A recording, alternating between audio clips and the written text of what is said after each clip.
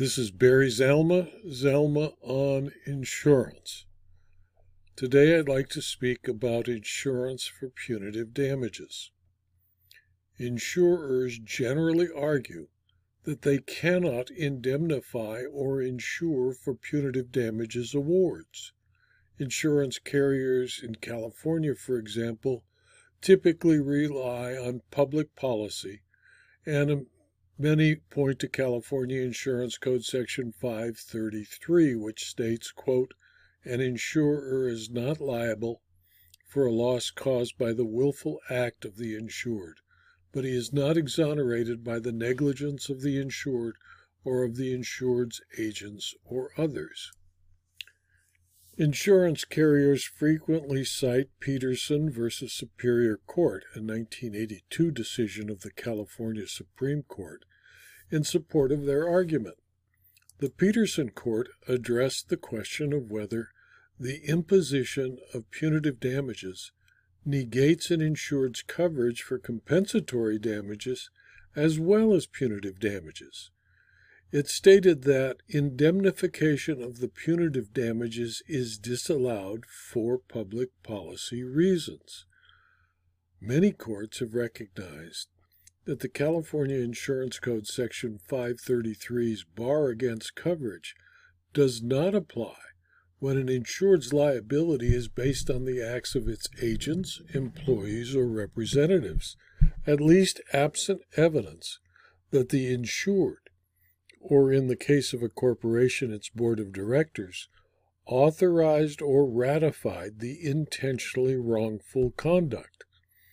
Because punitive damages requires intent to do the wrong and therefore can never be fortuitous.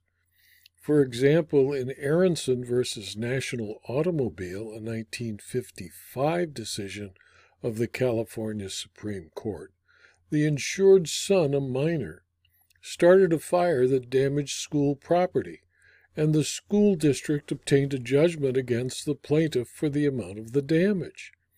The carrier refused to defend the suit or to pay the amount of the judgment, claiming that the injury was caused intentionally by an insured and therefore fell within the intentional acts exclusion, or alternatively, Section 533. The court concluded Section 533 has no application to a situation where the insured is not personally at fault. It apparently ignored the fact that the minor child living with his parents was also an insured. A claim for bad faith conduct that breaches the common law duty to deal fairly and in good faith with its insured can potentially result in three types of damages. 1. Benefit of the bargain damages for accompanying breach of the contract. 2. Compensatory damages for the tort of bad faith.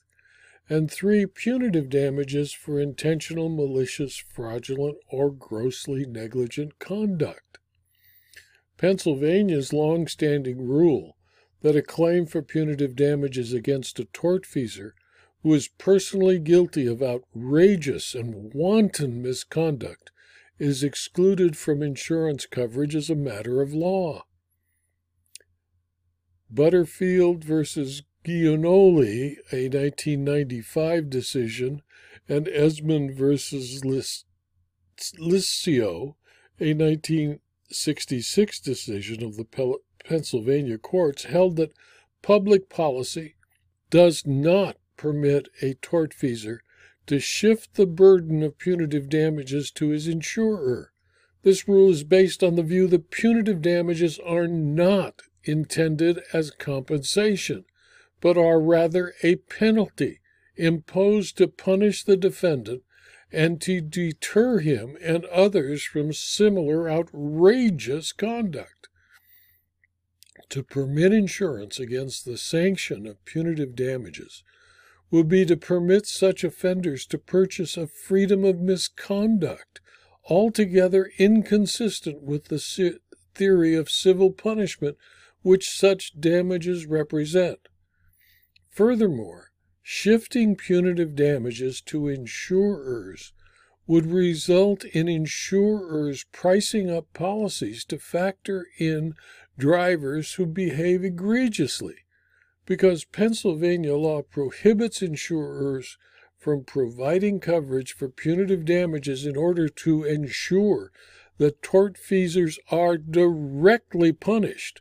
The court held that Allstate could not be responsible for punitive damages occurred in the underlying lawsuit. To hold otherwise would shift the burden of the punitive damages to the insurer in clear contradiction of Pennsylvania public policy. This was Wolf versus Allstate, a 2015 decision of the Third Circuit Court of Appeal.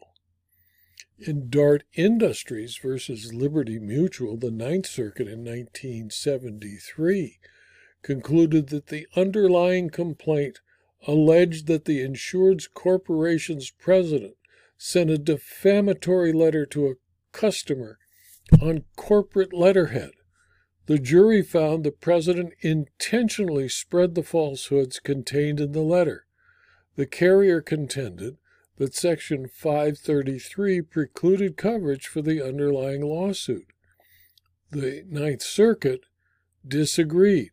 The Ninth Circuit held that Section 533 does not bar coverage for a corporation when there remains a complete absence of proof that the policy-making management of the corporation approved, ratified, or had any knowledge of the letter or its libel. Although California Insurance Code Section 533 bars indemnity of an insured who personally commits an act of malicious prosecution, the statute does not bar indemnity of an insured who does not personally commit the act, but who is vicariously liable for another person's act of malicious prosecution. In Fireman's Fund Insurance Company versus the City of Turlock, a 1985 decision of the California Court of Appeal, that court disapproved on other grounds the underlying lawsuit that alleged breach of contract and fraud against the insured city and city attorney for acts and or events that transpired surrounding the firing, reinstatement, and termination of a police officer. A jury awarded the plaintiff damages against both the city and the city attorney on the fraud cause of action.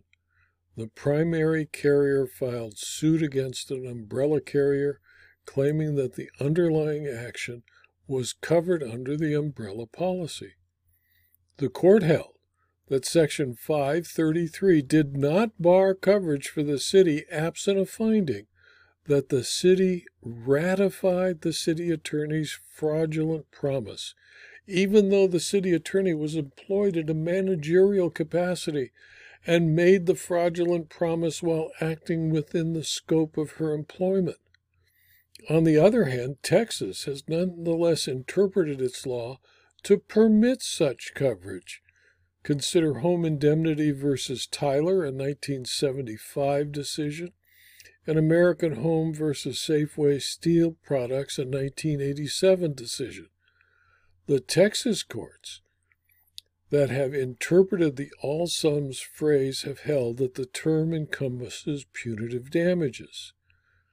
In Fairfield versus Stephen Martin, a 2008 decision of a Texas appellate court, answering a certified question from the United States Court of Appeal for the Fifth Circuit, the Texas Supreme Court answered that Texas public policy does not prohibit coverage under the types of workers' compensation and employers' liability insurance policy at issue in the case for punitive or exemplary damages. So unlike the California and Pennsylvania courts and most courts, in Texas, an insurance company can be caused to pay punitive damages on behalf of an insured. Even if there is a sufficient basis for an award of punitive damages against an insured, that does not mean there is no insurance coverage available for the award. There are no hard and fast rules. Even when a public policy is clearly stated, there are exceptions that insurers and their representatives must recognize. Constitutional challenges continue to be made against punitive damages awards, starting as early, if not earlier, in BMW of North America versus Gore, a 1996 decision of the U.S. Supreme Court that found that grossly excessive punitive damages award violate the due process rights of defendants. The court listed 3 criteria to evaluate whether such a gross violation has occurred, with the first predominating. 1. Is the punitive award grossly excessive in light of the reprehensibility of the defendant's misconduct? 2. Is the disparity between the harm or potential harm to the plaintiff and the amount of punitive damages excessive? And 3. Is the punitive award comparable to civil damages or punitive awards in similar cases? Not pleased with the results of cases brought under Gore, the Supreme Court issued its decision in Cooper Industries versus Leatherman in 2001, where the Supreme Court held that federal appellate review of punitive damages awards for alleged due process violations is conducted on a de novo, that is, an all-new basis, as if there had been no trial. Cooper was a trademark infringement and false advertising dispute between 2 tool manufacturers. The U.S. Supreme Court took the case to determine the proper standard of review on appeal. The court conceded that trial judges were better positioned to evaluate the first Gore criteria, reprehensibility, because that issue turns largely on witness credibility and demeanor. As to the second Gore criterion, the court found that appellate courts were in as good a position as a trial judge to evaluate the disparity between the harm or potential harm to the plaintiff and the award itself. The final criteria, compatibility, was found to be more suited to the expertise of appellate courts because it involved a broad legal comparison. The Supreme Court said, quote, despite the broad discretion the states possess with respect to the imposition of criminal penalties and punitive damages, the Due Process Clause of the 14th Amendment to the Federal Constitution imposes substantive limits on that discretion. The clause makes the 8th Amendment's prohibition against excessive fines and cruel and unusual punishment applicable to the states.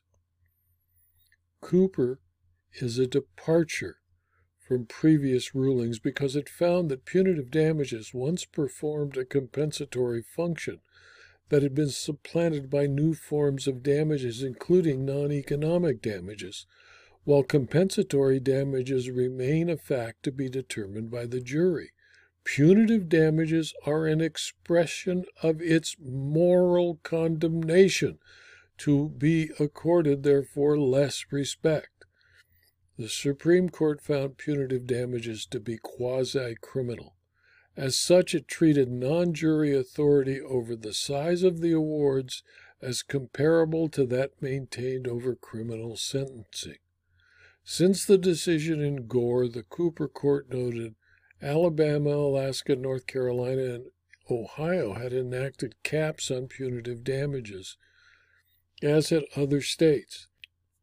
In Ohio, the public policy prohibiting the protection of insurance for punitive damages stems from the underlying assumptions that an individual should not be able to escape punishment for his or her intentionally malicious acts, and that the deterrent effect of punitive damages would be diminished, if not totally destroyed, if tortfeasors can be indemnified against them by an insurance company. On the other hand, the Texas legislature has been sensitive to the issue of insurance coverage for punitive damages and has made the policy decision to preclude such coverage in certain circumstances, considering general public policy and whether insurance coverage for punitive damages is not precluded. Consider American International Specialty versus ResCare, a 2008 decision of the Fifth Circuit. This video was adapted from my book, Zelma on Insurance Claims, Part 106, Second Edition, which is available from Amazon.com as both a Kindle book and a paperback. Please, if you found this video to be useful or interesting to your colleagues, pass it on. It's free. And please also subscribe to my Rumble channel, my YouTube channel, and my blog so that you can learn of future videos and future blog postings. Thank you for your attention.